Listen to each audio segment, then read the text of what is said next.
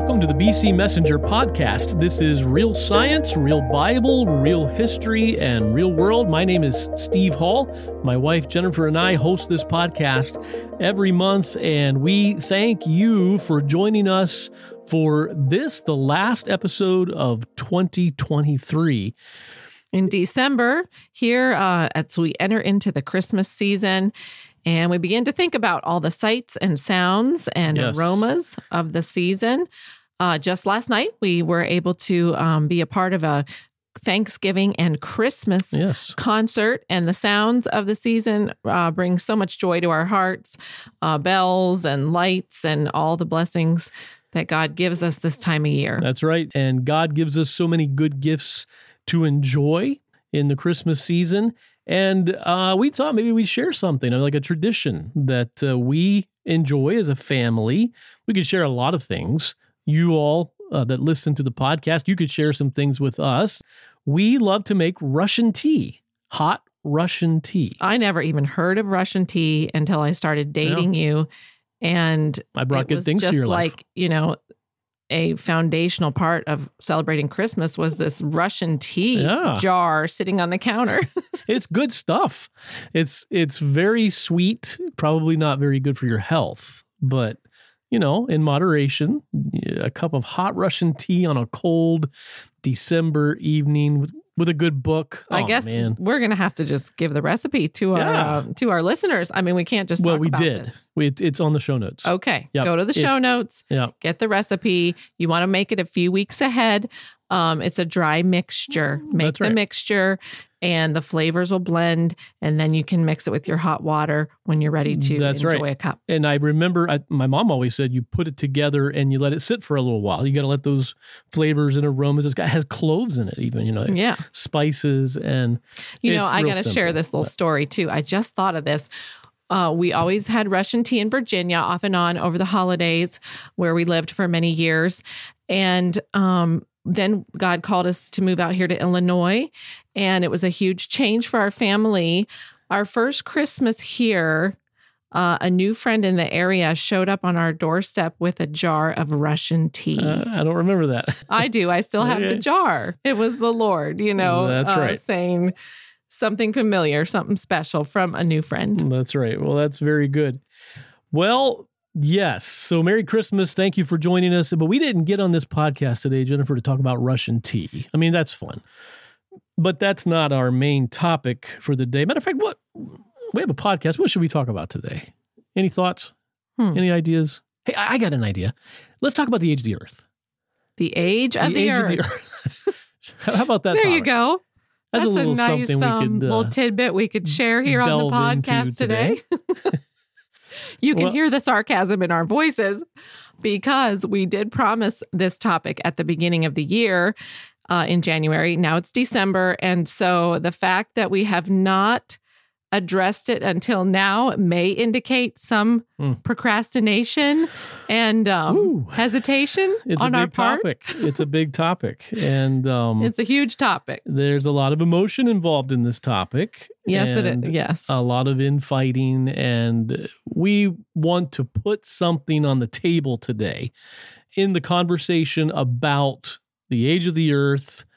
And I think by the end of this podcast, you're going to be surprised at the information that we're going to give, the thoughts that we're going to give to you. And I hope it's something that you'll consider, take seriously. It's a big topic, and we're having some fun with it here, but it really isn't a very important topic, of course.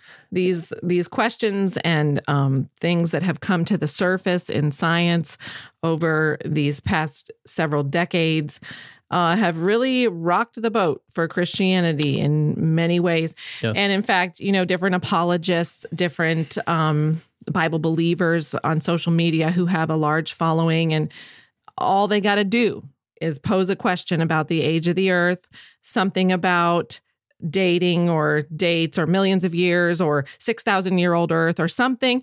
They just have to say a little statement and the comments will blow up every single time from both sides of the issue, because it has become very divisive, understandably so. But sometimes we need to back up and and reconsider where we're coming from. And that's what we want to do today. That's right. And we're going to get into that in just a minute. But before we do, as we do each month, Jennifer, give us the bullet points of what our podcast episode is going to cover today. Okay. Well, I don't have a whole lot of bullet points because we did keep the podcast pretty clear in order to be able to address this big topic. So we have the featured topic, the age of the earth. We have a research update, very quickly, brand new article about the pillar of cloud that led the Israelites through the wilderness. A new research on that by Dr. Aardsma. And then we do have Helen's view, as we do every month. And she shares something very personal, very recent from the Aardsma family. Well, how old is the earth? When was the earth created? Is our planet thousands of years old? Is it millions of years old? Is it even billions of years old? When we consider these questions, many Christians are aware, as we've kind of already alluded to a little bit ago, that science seems to be saying one thing and the Bible seems to be saying quite another thing. We are starting right off the bat with the understanding that God created the world, that we believe what Genesis says, we'll get into more of that in a minute, that the world was supernaturally created by God. We're not going to go into an apologetics, the reasons necessarily why we believe that today on this podcast. We have, though, on Yes. past episodes, that has been the focus of the majority of our podcast is the confidence that we can have in the historicity of the ancient Old Testament, where the real evidence matches the biblical accounts. And so working our way back, it builds our confidence until we get to the creation account, Right. Which then, of course, involves what the Bible plainly tells us is a supernatural miracle. Right. So what we want to do today is specifically deal with why is there such disagreement amongst the scientific community on one side and the biblical, quote, scholars on the other side. Why is this? What's going on? Why is there such a war? If we say on this podcast all the time that it's God's word and it's God's world. And if that's true, and I think everybody would agree with that, but if that's true, then why all the fighting? What's going on? Is there one side that's just telling a bunch of lies? Is there one side that's just God-hating, and they don't want the other side to be true, so they're just lying? And is it true that the other side's just stupid and don't understand anything? And, Right. Well, this is a large topic, and it could go in 1,000 different directions. It really could. The thoughts, involved and the different branches of science involved, it could lead off all over the place. Right. So for this one podcast, we are going to try to really keep it simple. Yes. Some very basic things that we all need to be aware of. And most of us probably aren't, is the truth. Right. We ourselves, have been getting educated and reading Dr. Aardsma's writings on this topic as a biblical chronologist. Sure. And, that is the right field. If you're trying to determine the date of creation from the Bible, was it millions of years ago? Was it 750,000 years ago? Was it just a few thousand years ago? That is the proper field to be delving into this question. Is biblical chronology. Right. I mean, most people today might say, well, let's leave that up to the pastors, right? Let's leave that up to the theologians. Well, no, I mean, we're dealing with dates. We're trying to find out when something took place in the real world. And the people who need to be studying that are the people who study dates, who are the ones who go in and find out, well, how long was it when that happened and when this happened? And so chronology is the place where we want to go to find these answers. We're going to be presenting some new ideas today, introducing brand new ideas I guarantee you probably have never heard before. And we want to do this, like you said, with as little confusion as possible. So what we've done, here's our plan today. We have chosen a question and answer format for this discussion. We're going to bring our points out as questions and then answer those questions. And we're probably not going to hit every question that you might have. So we always want to put that out there. If you ever want to write us with other questions and give us your thoughts, please feel free to do that. We are putting this out on the table, but would love to answer any other questions that you might have and, open the dialogue about these very important topics. I do want to tell our listeners we have a brand new resource for you. Not actually brand new resource, but new to us here on the podcast and newly made available again as a download on the Biblical Chronologist website. And it is called, appropriately, The Age of the Earth Collection. I have just finished reading through this. Steve has as well. And most, if not all, of what we're going to talk about on the podcast today is coming out of this resource, which is a collection of Dr. Aardsma's writings throughout his years of writing his Biblical Chronologist newsletter. Everything that pertains to the Age of the Earth question is brought together in this one volume, and it is available for you as an open access download. There is no cost for this valuable resource, actually invaluable resource. The clear presentation of facts and of unapologetic science and the plain sense of the scripture and working through so many things, you really would benefit from this. And there's nothing stopping you from going over to the website, go into the show notes and hit that download button and have that resource available. Okay, let's get right to our first question on the topic of the age of the earth. And our first question is, does the Bible really teach that the earth was created 7,000 years ago? And if it does, Jen, take us to the verse and chapter. Right. Where's that verse and chapter at? It must be in Genesis, because that's the creation account. No, there's no date, right? The Bible doesn't give us dates. We're dealing with ancient literature here. That's where the discipline of biblical chronology comes in so important. And when you get these big disagreements about the age of the earth, then somebody's got to ask the question, well, is something really wrong with the people doing the chronology work? I mean, are they missing, that there was a lot more time somewhere? But the answer that we come down to, and again, you can read this resource for a detailed explanation, is that yes, the plain sense reading of the scripture and the discipline of biblical chronology gives us a creation date of about 5176 BC. Right. So that is just, over 7,000 years ago. We can get confidence in that chronology as we work our way back. And as we've talked about Noah's flood in the real world, the Exodus in the real world, flip the order of those two, and many other of the events in scripture going all the way back to creation. And then we have this date that, even scholars down through the years of church history have not differed very much on that creation date coming from the biblical text. And this is what Dr. Aardsma agrees with. We call him the biblical chronologist. And he also agrees, like you said, with many biblical scholars through the years, that is the approximate time frame, approximate date. So yes, we would agree that the Bible really does show us that the earth was created around 7,000 years ago.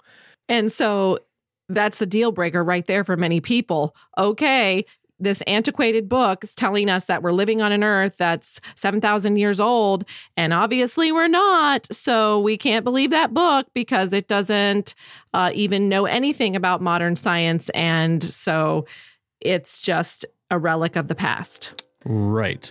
So that's our second question. Does science really show that the earth is older than 7,000 years, or approximately? Because, so the Bible's telling us it's 7,000 years old.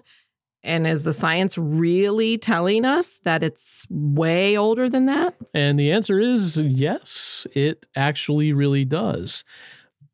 As we move backwards in time, looking at the secular data, we find that there is evidence for civilizations existing before the established chronological creation date of Adam and Eve. Now, I can feel it, Jen. I can feel lids flipping.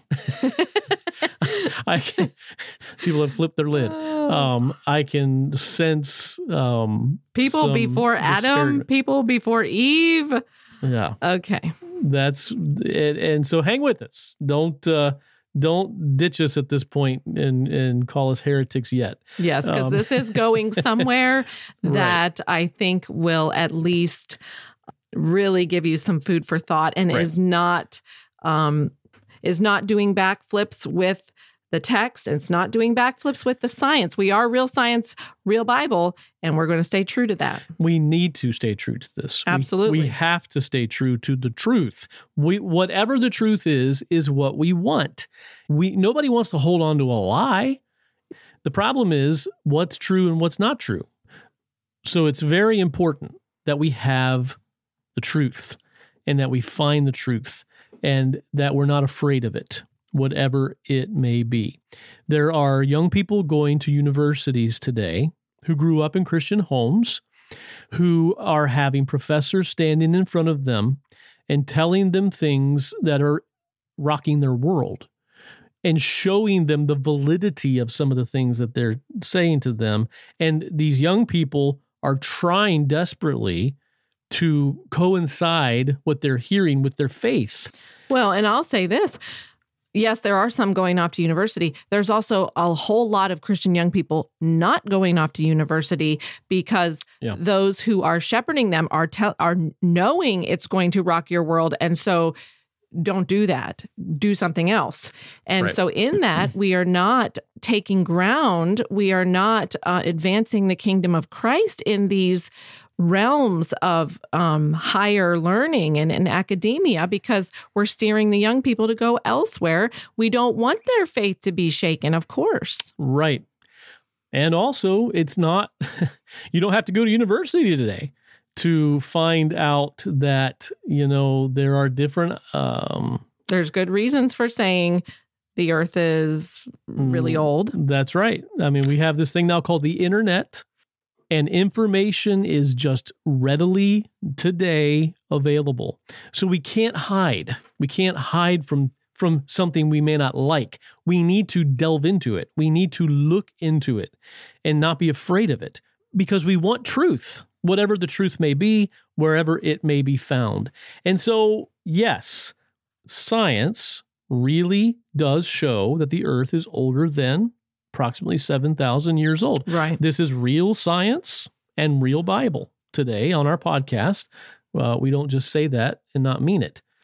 So we're going to start with this most recent divergence. We've established the historicity of other things in the ancient Old Testament leading back to creation. Then you get to Adam, who certainly seems to be the first man created, the best we can understand the scripture. And then we look in the secular evidence out there and we see civilizations going back before the time of the creation of Adam. And so there's our point to start. We can talk about millions and billions of years. We don't need to begin there. We need to begin with this most recent conundrum now that we've settled the historicity of other ancient events. And we need to consider, okay, what's going on? I can take you to page 14 of Dr. Aardsma's Age of the Earth collection. And there you will see a table with dates and with the names of the archaeological periods. Ubaid, I learned how to say that word. Ubaid 4, Ubaid 3, Ubaid 2, Ubaid 1, Ubaid 0. These are very ancient archaeological periods. I know when Adam was created. I know when creation happened. Ubaid 0, the beginning. Well, unfortunately, That does not work because Ubaid 0 is going much farther back than the biblical creation date of Adam. Okay, so let me ask a question. So I can hear someone asking this. You're saying that science shows the Earth is older than 7,000 years. Well, why would you say that? I mean, Isn't this just scientists making this up? Aren't these just people who don't want to believe in God, who are saying, no, Genesis is true. The Earth is millions and millions of years old just because we say so. Right. Is that why they're saying it? I mean, what's the right. What evidence do they have? Yeah. They have this thing called, and again, hang with us here, radiocarbon dating. Oh, now, Jen, radiocarbon dating? This is one of the things we promised we were going to talk about this year. That's right. And it goes hand in hand with the age of the Earth. And but isn't radiocarbon dating a hoax? I mean, oh, come on, radiocarbon dating. I mean, again, the bad scientists just made this up, and they're just using this. And if they didn't make it up, then it's not really reliable. They want it to be really reliable, but it's not.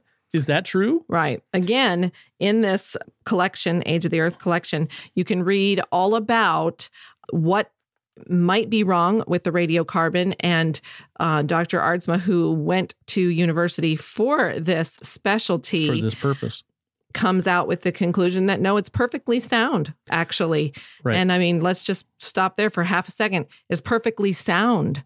Is it perfect? No. Of course, any measurement method that you have is going to have issues that have to be worked out from time to time.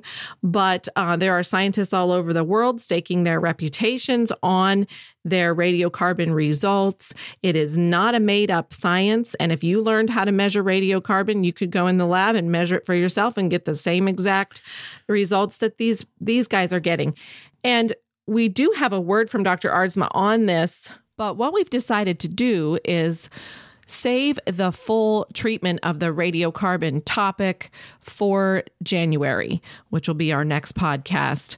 It's a broad topic, and there's so many interesting things related to radiocarbon dating. Right. And we'd like to just spend a full episode talking about it as an amazing gift from God, and hearing the segment of the interview that we did with Dr. Aardsma where he talked a good bit about radiocarbon dating. And I think giving it its own episode will be very beneficial for our listeners. So we can't give it a full treatment here today, but just hold on to that for next month. And I love that interview. There's so many things from that we're going to be pulling into other podcasts in the future. But the basic point we're trying to get across in this podcast is Christians need to stop disregarding things they don't understand.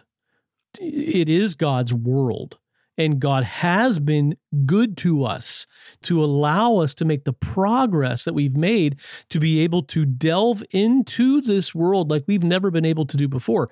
And obviously that's going to cause us to have to change in some of the ways that we've been thinking or some of preconceived ideas. That's just human. That's just natural. It always happens this way.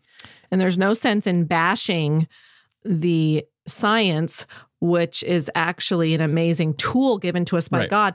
You know, I think of Galileo when he first started discovering things through his telescope that were not going over well with the theologians and Bible believers of the day, had their ideas about how things should look in the telescope, and they weren't looking that way. And instead of saying, well, how could we be mistaken about our thoughts? Instead, what was told to Galileo was, your telescope is an instrument that deceives. An instrument of deception, right. It's tricking us, and we don't like that telescope, and something's got to be wrong with it. And it's the same thing with the radiocarbon or whatever else you want to pick out, that it's an instrument. It's an instrument that's showing us truth. And, you know, we're studying these things and refining these things, but it is God's word that's giving us truth. And if we're being honest with the tools God gives us, like a telescope, that also is showing us truth in God's world. And it's the same thing here. So okay, but that doesn't answer the conundrum, because that just it actually just makes it a whole lot worse. Right. So we have this problem. I'm sure a lot of our listeners at this point, your mind's kind of exploding and thinking, well, okay, so you're telling me that the earth was created 7,000 years ago. You're telling me the science is legit that says, that people lived tens of thousands of years. And you're telling me that the science, the radiocarbon dating, is actually real and true and trustworthy and even a gift from God. Like, okay. And somehow this is all supposed to go together. Like, what are we in, a stalemate? Right. That like, okay, these two things are mutually exclusive. So you just got to pick one, which is kind of what you see going on. Everybody picks one. And so where does that leave us? I mean, that's not real science, real Bible. Right. So it is a very surprising thing to realize that there is evidence in this earth for history and ages before the 7,000 approximate years up to the creation of Adam and Eve.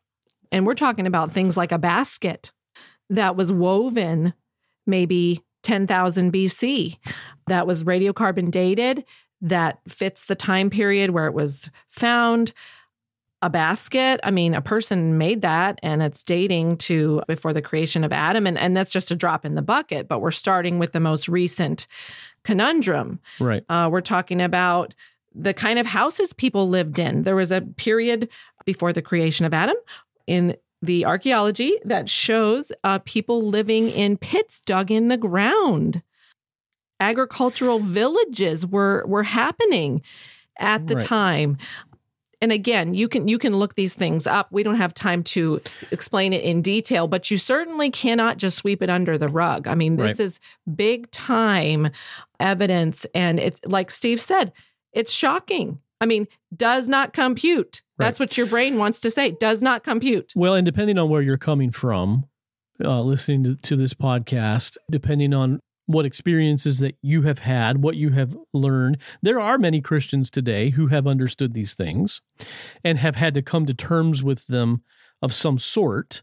Now, unfortunately, many of those Christians have decided to go the route of saying, well, the Bible, yes, the Bible's giving us good moral lessons and is true, but it's not literally true in these areas. It says 7,000 years, but it doesn't really mean that to be taken literally. We learn good moral lessons, but we see over here in the science, it's telling us something different. And so then they insert long ages in between the 6 days of creation. And we all know this. There's a well-known Christian author, apologist today who wrote a book about the quest for the historical Adam.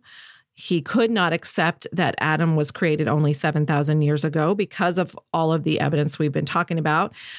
So the conclusion of his book on this quest for the historical Adam, was he a real person? And, you get into the New Testament and it's kind of hard to say that Adam wasn't a real person. And so because of theological arguments that Paul is making there and stuff.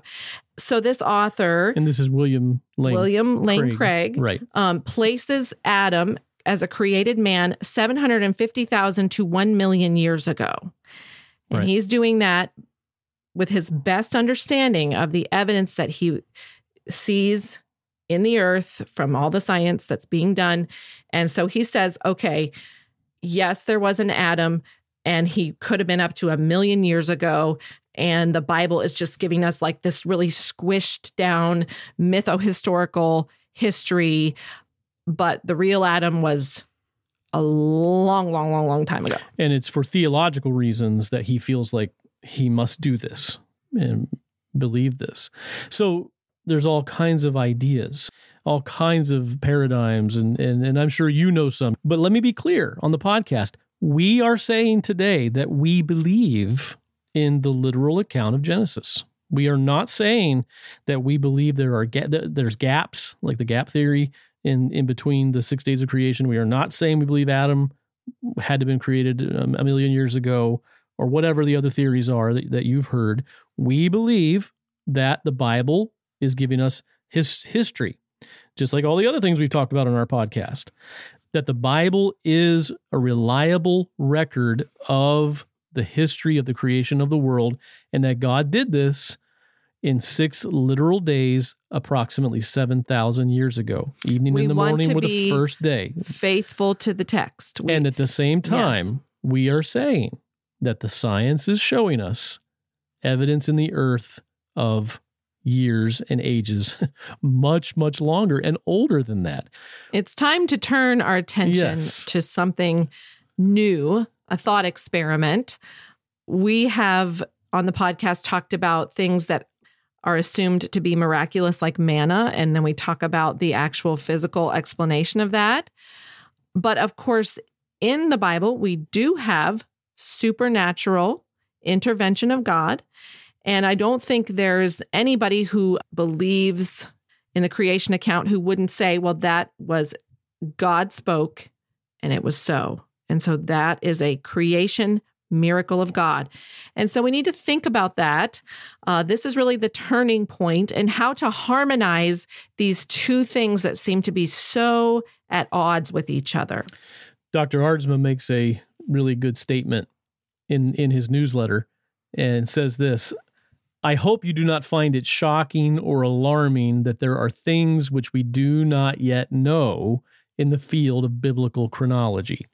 Let me remind you that the cosmos in which we live is the product of an infinite creator.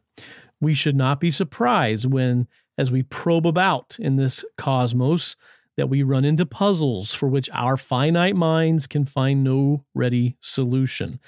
Let me suggest that the only truly alarming situation would be if it were otherwise. Mm-hmm. God is so much bigger and greater than us, and we're going to be constantly bumping into things that rattle our cage, shake us up, cause us to flip our lids, wonder what's going on. And that's why it's part of how God is glorified, is that we discover it. We find it out. Now, we're never going to find it out if we keep pushing it aside. If we keep saying, we can't go there, we can't talk about that. Those are certain things you can't approach. They've been decided. Somebody along the way decided that was wrong, and by gum, it's wrong forever. Well, wait a minute. That's not the way we're going to find real truth. Truth will never be advanced if we're not being 100% honest. And so that's what we've been trying to put forward this far. So now let's turn our attention to supernatural creation miracles. As you said, we would all agree the creation of the earth is a supernatural event, a creation miracle. Okay, what's that? What is a creation miracle? Well, first of all, it's something only God could do, right? Creation, as best as we can understand it with our finite minds, is God bringing something into existence out of nothing. And according to the scripture, by his word. By his word he created. By his word he holds it together. So that's a creation miracle. We have a law in science that says matter can neither be created nor destroyed. So that's true, unless you're God and you are able to do creation miracles and bring physical reality out of nothing. Right. So let's talk about an example of this. Yes, it's good to scale back. Thankfully, in Scripture, we have other examples of things being created out of nothing. Let's consider, as we begin to think about what actually is going to be the case when a physical thing, physical reality is brought into existence. Right. So something on a smaller level, smaller scale. Let's go to the New Testament of the Bible and think about a miracle that Jesus performed. Let's specifically go to the story of the feeding of the 5,000. Here is a situation where there are thousands of people on a hillside, 5,000 men, the Bible says, so there could have easily been 10,000 or more people at this event. Jesus has been teaching them. They do not have food. Jesus tells the disciples, how are we going to feed all these people? And they look at him like he's crazy. What are you talking about? Where are we going to find food to feed all these people? Of course, they get the lunch from the little boy, which includes 5 small loaves of bread and 2 little fish. From that little lunch, Jesus then begins to distribute, to break apart this matter, this material, this real life stuff, food, and begins to hand it to the disciples, who then began to distribute it to all of those thousands of people. So in that account, we have a creation miracle going on as best as we can understand it. Right. Jesus is producing something out of nothing. I mean, he began with a little lunch there, but he's multiplying it. He's creating. At the end, there were 12 baskets left over that the disciples gathered up. And inside of those baskets was created bread and fish, brought into existence from nothing by Jesus, the Son of God. Right.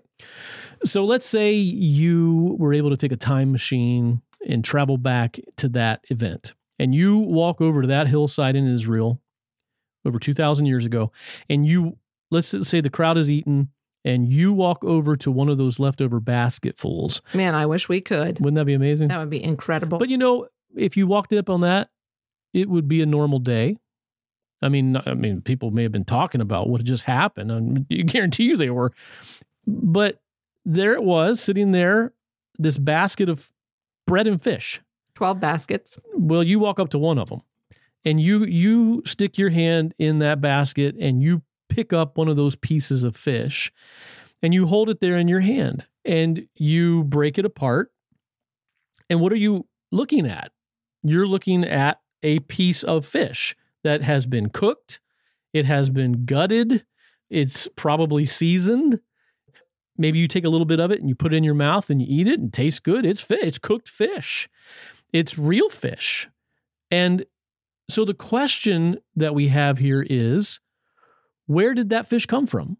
Who cooked that fish? What lake did it come out of? Who seasoned it? Did anybody smell it cooking? Or was this fish that Jesus had just created, was it brand new fish? And Look at this basket of brand new fish. What would brand new fish be? What would that look like? Right. The nature of a physical thing is that it will never be brand new. It always comes from something. Right. A seed comes from a tree. An embryo comes from its human parents. I mean, right. You can never get to where you say, this is the starting point. Right. This is where this fish began, and I won't be able to see anything past that. Right.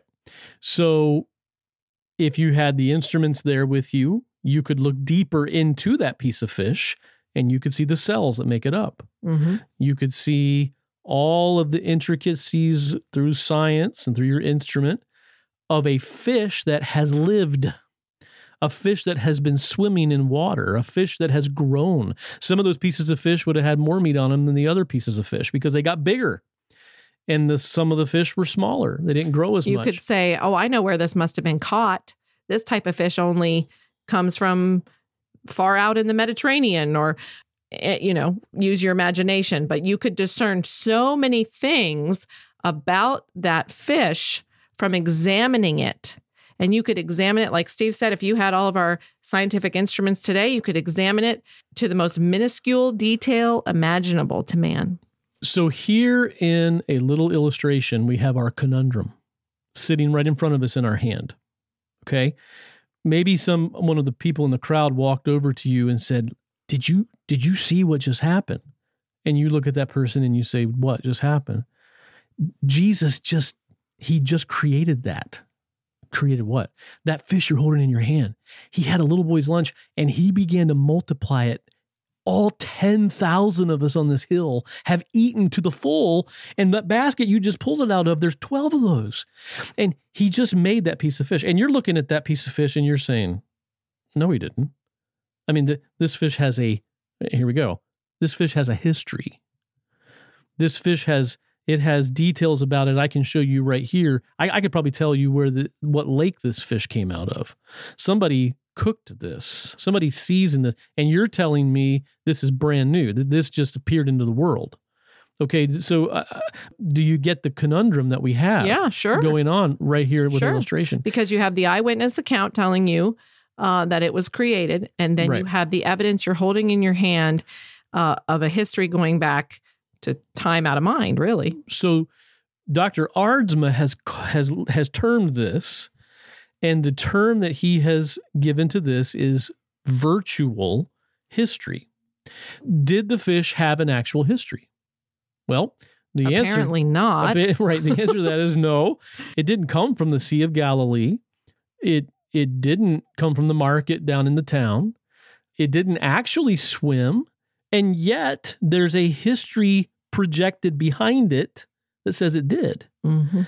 And all the evidence is there that says it did in God's real world. And so the question that we want to present here is this: how could it be any other way? Like you said a minute ago, how could you have a brand new piece of fish? What would that be? Because we're dealing with matter. We're dealing with real life here. And if you bring something into existence out of nothing, will it not inherently have a history behind it?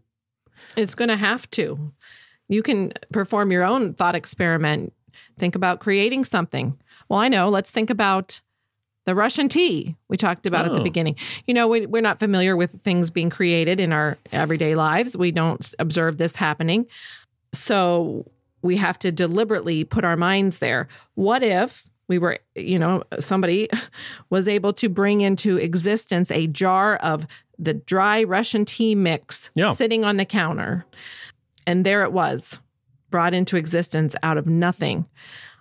But yet the flavors are blended. The tea, lemonade, tang, cloves, everything that's in there is mixed together. You drink it and you say, boy, that's been sitting there a while. I can tell those flavors have mixed. Somebody put it into a jar. Where did the jar come from? Maybe the jar has a date on it. Maybe you'd say, oh, this is definitely a mayonnaise jar that somebody saved and put Russian tea in. I mean, of course, there's going to be so many pieces of evidence behind that newly created thing. We have, of course, Jesus turned water into wine. So he created that. Jesus made a blind man see, created him with sight, which is going to entail a very detailed history in that man that wasn't there before the seeing eyes. Brain and eyes learning to be able to see again. Well, yeah, there's a history right there. So this is something to really think about and let your mind percolate on that for a while. What do created things look like? And what about this universe? Could it have a history projected way back into the past?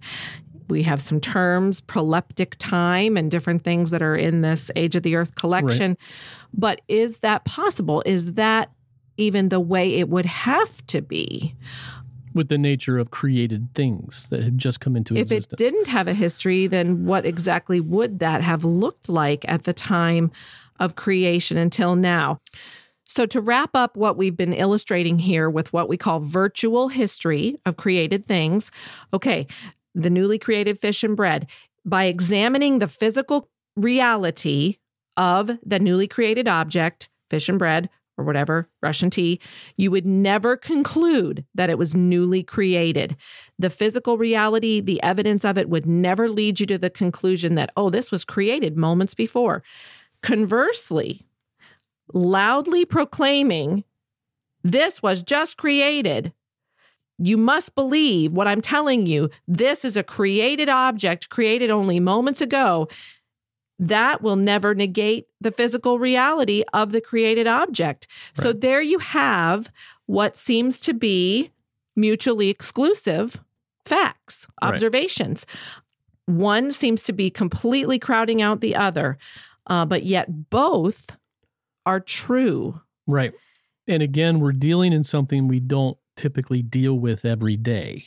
We're dealing with creation miracles here, trying to wrap our brain around this in a different way and understand what would that be like. Here's another way to look at it. God is writing a story. The day you're in right now, listening to this podcast, you are in God's story. You're in time and you're in his story, history, right? And every good story has a beginning. Every story has page 1, chapter 1, page 1. When you get to page 1, chapter 1, sentence 1, is that like brand new? You walk in on a brand new world with nothing before it, and the story starts here and it goes on. But in every story, and again, this is just the nature of things, the nature of the way things are, there is a history that happened that led up to page 1, chapter 1. It has to be that way.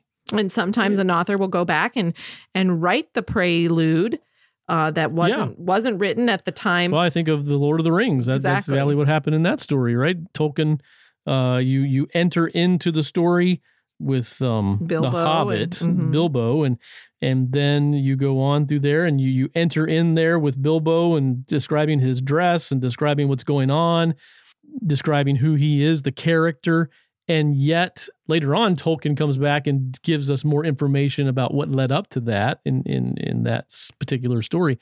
The point is, there's always a backstory. There's always a backstory. There's always a history behind a newly created thing. And a story really is probably the closest we can get to creation. Well, the story opens in the first chapter of Genesis. I mean, that's where God chose to open the story. That's right. And gave it to us. In the beginning, God created the heavens and the earth.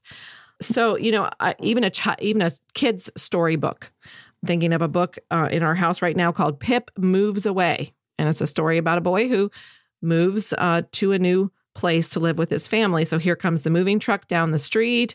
I mean, we don't have the story telling us anything about Pip when he was born, or his parents when they got married, or who his grandparents were, or, where his ancestors came from, or any of that. The story just picks up. That's where that author chose to pick up the story. So hopefully, and again, we're laying this out, we're setting this on the table to begin to think about, to begin to roll around in your mind. I hope that you can connect the dots here and see how this could potentially resolve the problem that we have 7,000 years approximately demonstrated to us in the Bible since the creation of Adam and Eve, the creation of the world. And yet there is a history, what we are calling here a virtual history, innate within that creation miracle, just like the fish and bread, just like the story that you would write, a history that would come as a natural consequence of a creation miracle. Now, this presents another problem. Yes, here comes another one of these questions that we want to answer. Sure. I reject this, Steve, because you're telling me that God built this creation with this history. And when I look at the history, when I look at fossils, when I delve into what it all was going on in the secular history that we can learn about, it's death and destruction and decay. And yet God made a creation that he said was very good. And so, again, this does not compute. Well, we have to take the whole Bible, don't we? We need to understand all that the Bible is telling us. And there is an event that stands between us today and creation. What do you think it is, class? What do you think it is? It was an earth-altering event, not Noah's flood. That's not what we're talking about. Much closer back to creation that had such huge ramifications we don't think about. We overlook it. Yes, it definitely is overlooked. Right. And it is called, in Genesis 3, we call it the fall. It's when Adam and Eve chose to disobey the clear command of God, rebelled against him and what he had specifically said, ate of the fruit of that tree. And when they chose to do that, the Bible very plainly says that a curse came upon this created world, this wonderful creation that God had made that was so good and so perfect, now had fallen. What does that mean? Jennifer and I have talked about this quite often as we've gone through these discoveries and try to communicate these things, that one of the things that just has jumped out to us so many times has been this, that God, when God does something that is good. It is really, really good. I mean, you think about the salvation of sinners. You think about Christ taking the punishment for the sins of mankind, whatever you want to talk about. But the other side of that coin is that when God judges, he really judges. It's hard for us to wrap our brain around how ferocious, how terrible the judgment of God is and can be, just as how wonderful and absolutely amazing his goodness is, that our minds can't even imagine what lies in store for the people of God.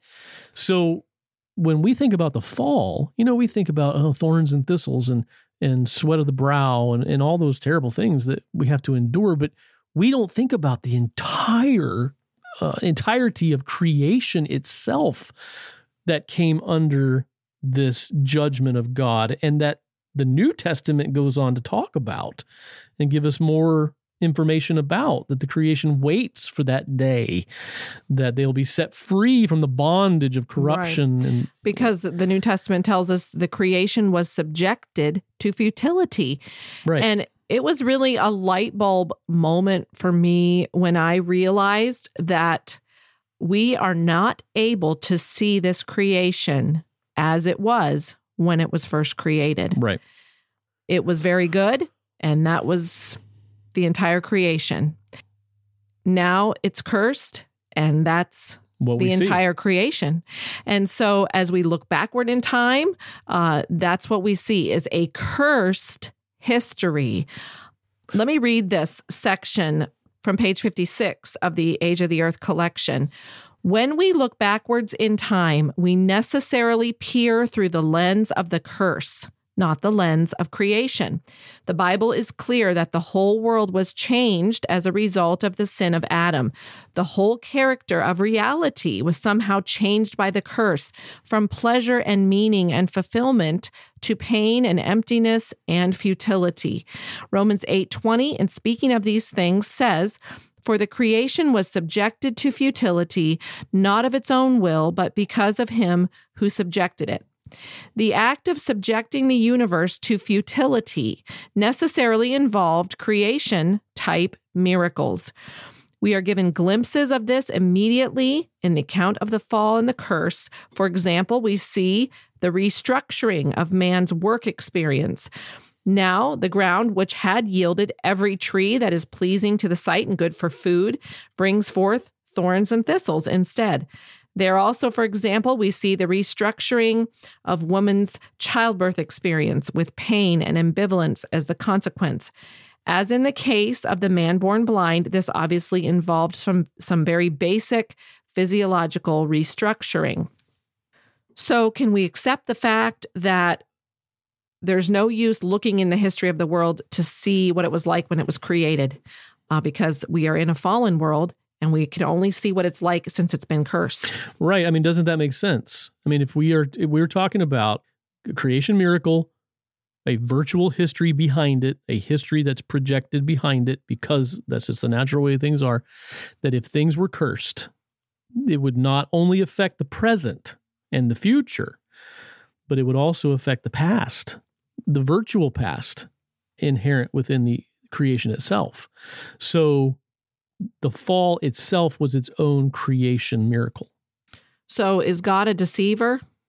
This comes up all the time. Right. Your God's just a deceiver, I guess, because he's putting things in the rocks that aren't even really the true history of this world. Man, you're asking all the hard questions. Or they're making it look like it's so much older. But who's the deceiver? Right.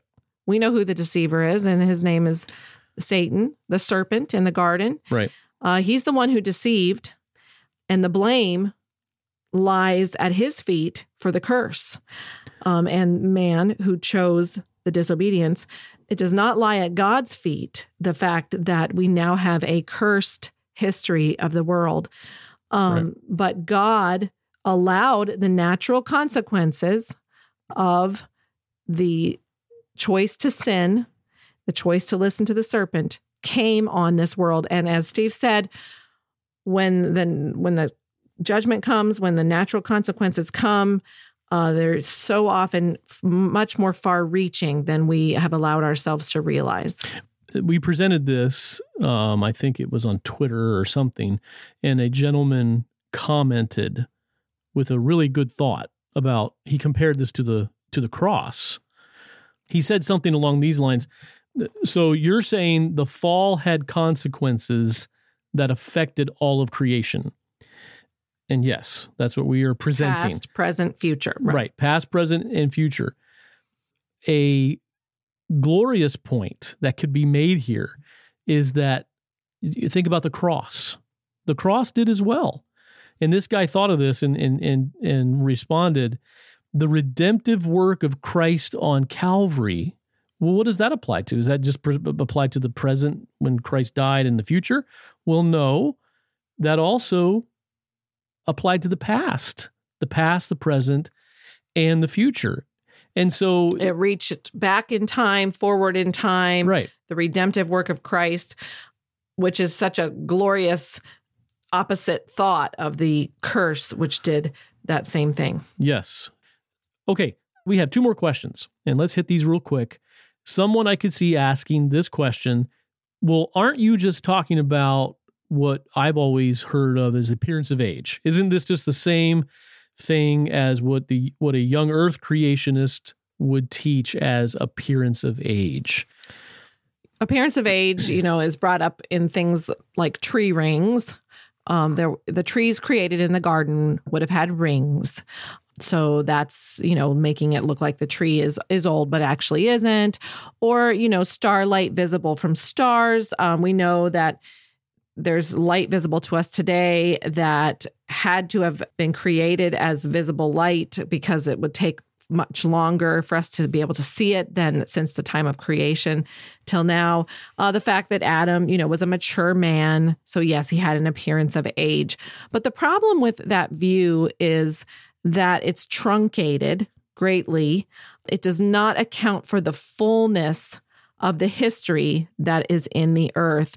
It's kind of a Band-Aid that's applied, right, when something obvious has to be dealt with. Appearance of age. But no, a virtual history of a created thing is a much deeper, fuller, broader explanation that takes into account the entire universe. It also doesn't account for the fall. Right. The appearance of age never, that kind of line of reasoning never brings up anything to do with the fall or how that could have changed the history of the earth. Right. So, Jennifer, I'm a little confused here. Are you then a young earth creationist or are you an old earth creationist? That sounds like a good salesman. Two options. Which one do you want? This one or that one? Well, let's take them apart. Each one. Number 1, are you an old earth creationist? Not in the traditional sense here at the Biblical Chronologist. Definitely not. We are not trying to say that creation happened millions of years ago. We're not trying to push Adam back 1,000,000 or 750,000 years ago. No, we're taking the Bible at face value. So we are not what would typically be thought of as an old earth creationist. Right. Okay. Well, then you must be young earth creationist then. Is that the way it is? No. And here's an important point, that a recently created earth is not the same thing as a young earth. Go back to our illustration of creation miracles. Right. Some of those fish in that basket would have looked a whole lot younger than others. Are you a young fish creationist or an old fish? Right. Well, we probably had a mixture of all kinds of fish, but they all had just been brought newly created, recently created. And we definitely believe that based on the text of Scripture and the trust that we have in the biblical accounts. So we could literally say that this is a very old earth created approximately 7,000 years ago. Yes. And under the curse of sin currently. Right. So that's what we are. So we don't have a label. Imagine that. Somebody needs to make up a name for the virtual history, recently created earth, with a very long virtual fallen history. Somebody needs to coin a term for that. Well, right. We don't have a label, but we do have, I believe, a very good answer for this conundrum that we have found ourselves in for so long now, and a very good topic to put on the table of discussion. This needs to be hashed out. This needs to be talked about. What we have presented here today really is toward the Bible believer. If you're struggling with even the idea that God created the world, go back and listen to our other podcasts. There's so much evidence of the reliability of the Old Testament accounts in the real world. But if you are a Bible believer and you believe God creates and God created this world, think on these things. The truth is, these are not hard concepts. This is actually a very simple concept. And again, we've said this before on other podcasts, sometimes, and maybe all the time, the truth isn't hard. The truth ends up being so simple. It was right there all along, but we just didn't see it. Well, it is simple, and people will want to negate it for that. No, it can't be that. That's too simple. That's simplistic. But actually, it's not. It's actually an honesty on all sides. And there are some activities going on today in evangelical circles that honestly just need to stop. It is not honoring to the Lord to be going around loudly proclaiming that the earth is 7,000 years old and that all science that shows otherwise is deceptive. It's God's world and it's God's word. We want to honor both. And there's nothing to be gained from that. Trying to say the science deceives isn't advancing truth in any way. And then on the other side of that coin, efforts to do backflips with the scriptural text in order to try to get it to fit, the science. Well, it must be along geologic ages, must be millions of years in that text there somewhere. That is also not honoring to the Lord, who tells us in Genesis that he spoke and it was done. We need to be able to accept both of these things and move forward in advancing the cause of truth. Yes, we do. And we hope we put something out there on the table for you to think about and discuss. And we need to move on with our podcast, but we'll be coming back to this in future podcasts. I have a feeling that this isn't the last that it will be addressed on here. We would love to hear from our listeners with questions, comments, feedback, and we will use that as springboard for further content. This is Real Science and Real Bible, discovering the truth, figuring things out, staying true to the Word of God, seeing the advancements that have been made in fields of science as blessings from God, all from God, to be able to, as his creatures, as humanity, dig into his wonders, his creation, and come away with real answers. Well, he's an infinite, gracious God. We don't have it all figured out yet. Nobody has reconstructed that virtual history. And no matter how far you go back, you're always going to find God when you come over that last hill. Right. He's the same God that creates intricate DNA and cells and atoms and down to the minuscule and way back in history and into the grandness of this universe.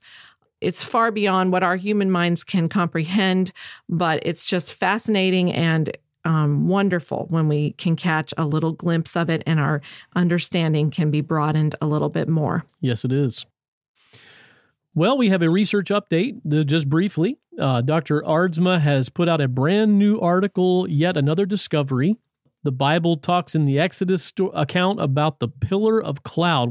We've gone into some detail on the podcast about the manna and in studying the Exodus, all the different locations that have been discovered.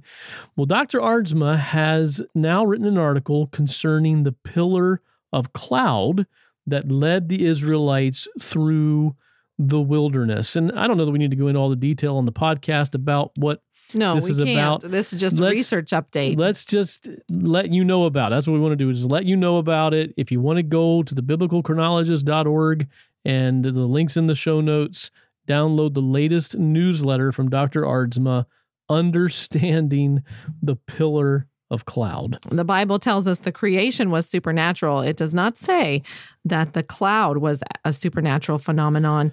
And oh my goodness, just the amazing features in creation that God used to lead his people through the wilderness. Demonstrating the reality of these Old Testament accounts, and that, nobody could have made this stuff up. It's shown to be true in the real world. Now for Helen's view, as we draw near to the close of the podcast, Helen will be sharing today a eulogy for her mother-in-law, which would be my grandmother, Dr. Aardsma's mother, Margaret Ann Aardsma. I wrote the following tribute for my mother-in-law, Margaret Ann Upton Aardsma, who we remember on this day her 92nd birthday. 1931. This was the year that the Star-Spangled Banner was adopted as the national anthem. It was the beginning of the Great Depression. Astronomer Edwin Hubble and scientist Albert Einstein began research at the California Institute of Technology. Thomas Edison submitted his very last patent application. William Shatner was born. Charlie Chaplin starred as himself in the silent film called City Lights. The new citrus fruit Tangelo was developed. Snickers bar was born.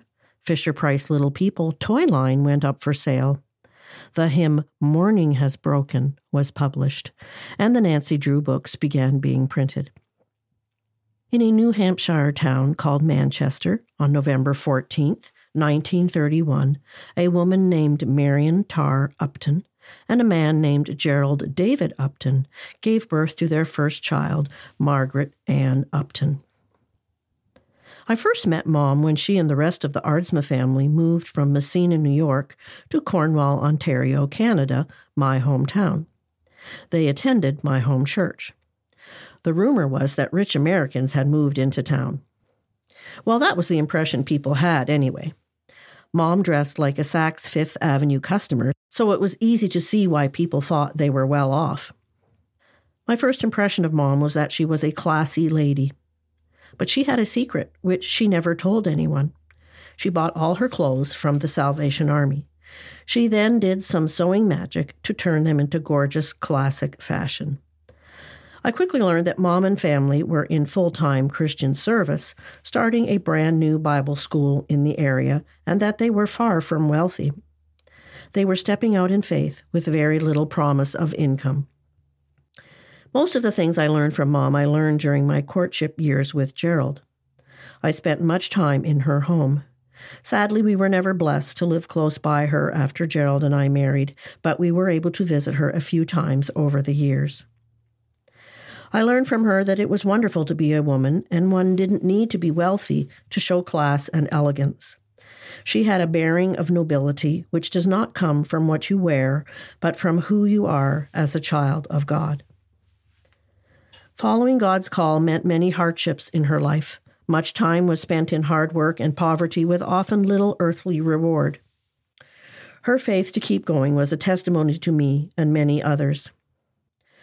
Her home was her love, and she poured her creativeness into it. Plants, flowers, paintings. She surrounded her family with beauty from her own hands. She did this if it was a grand home on the St. Lawrence River or a small, run-down home near a railroad tracks. I remember Mom singing Jerusalem, Jerusalem at an open house for Seaway Baptist Bible Institute, SBBI. She was a woman of many talents. I still vividly remember Mom as my Sunday school teacher when I was a teenager. She taught on the world religions, giving a brief summary of each, week by week. I learned much from that series. She was faithful and well prepared each week. Mom worked hard to develop family unity. She never spoke ill of her children to the other children. Actually, she rarely spoke badly of anyone. When I grow up, I want to be like her. She supported her man, traveling with him, making him late-night meals when he worked late, showing him respect, and making a castle for him out of her home. She was an unsung heroine. Working behind the scenes can often be lonely and hard, but she has now gone on to her well-earned reward. She encouraged her children to use their gifts and follow those gifts into careers. Even though Gerald had planned on going to SBBI, a Bible school, she recommended to Gerald as he was near graduating from high school, that he should go to university and use his God-given gifts in math and science, which advice he followed. Mom always made me feel welcome and a part of the family. I probably wore out my welcome during my 4 years of courtship with Gerald, but she never gave me that impression. She had an open heart and an open home. Mom let go of her adult children during a very short time span, going quickly from a hectic household of 4 busy teens to an empty nest. Now that I have let go of 10 children and have an empty nest, I can relate to how lonely those years must have been for her. But she never burdened her children with her loneliness. She let them all go with her blessing and her love. She wrote us letters and cards in her lovely cursive writing, keeping in touch with us. In 2023, the Great Depression is long gone, and we are the most prosperous nation in the world. The Hubble telescope is 326 miles above the Earth's surface. The theory of relativity has been shown to be correct. Star Trekkies are a whole culture. Most homes use LED light bulbs. Movies have computer-generated imagery. Poppet fidget toys are all the rage. The book Dog Man, 20,000 Fleas Under the Sea is new this year, and vegan eggs is a hot new food trend. My life was forever changed by the birth of Margaret Ann Upton Aardsma in 1931, for God gave me her son as my husband. We have been married now for 49 years. I benefited greatly by the godly, diligent work of a mother for her son, Gerald. God blessed me with 10 most precious gifts, my children. And now I am a grandmother to 29, and counting, grandchildren. These 40 souls would not have existed if Margaret Ann Upton Aardsma had never been born. In 2023, as in 1931, some things never change. To love and be loved in return is still the most cherished gift exchange in the world. I'm eternally grateful for a mother-in-law who showed me love and whom I loved in return. That was very nice. Our children called Margaret Gigi. Stood for great grandma. Great grandma. And she was a special lady. Loved getting letters from her, and she loved the Lord and passed that on to her heritage. Well, as we celebrate the one who came into this fallen world to redeem it and set it free from its bondage to corruption, we talked about in the podcast, we want to wish you a joyful and blessed Christmas season. Because of our great Redeemer, the Lord Jesus Christ, we can celebrate together in our hearts, and we wish you a very Merry Christmas. And we will see you in 2024.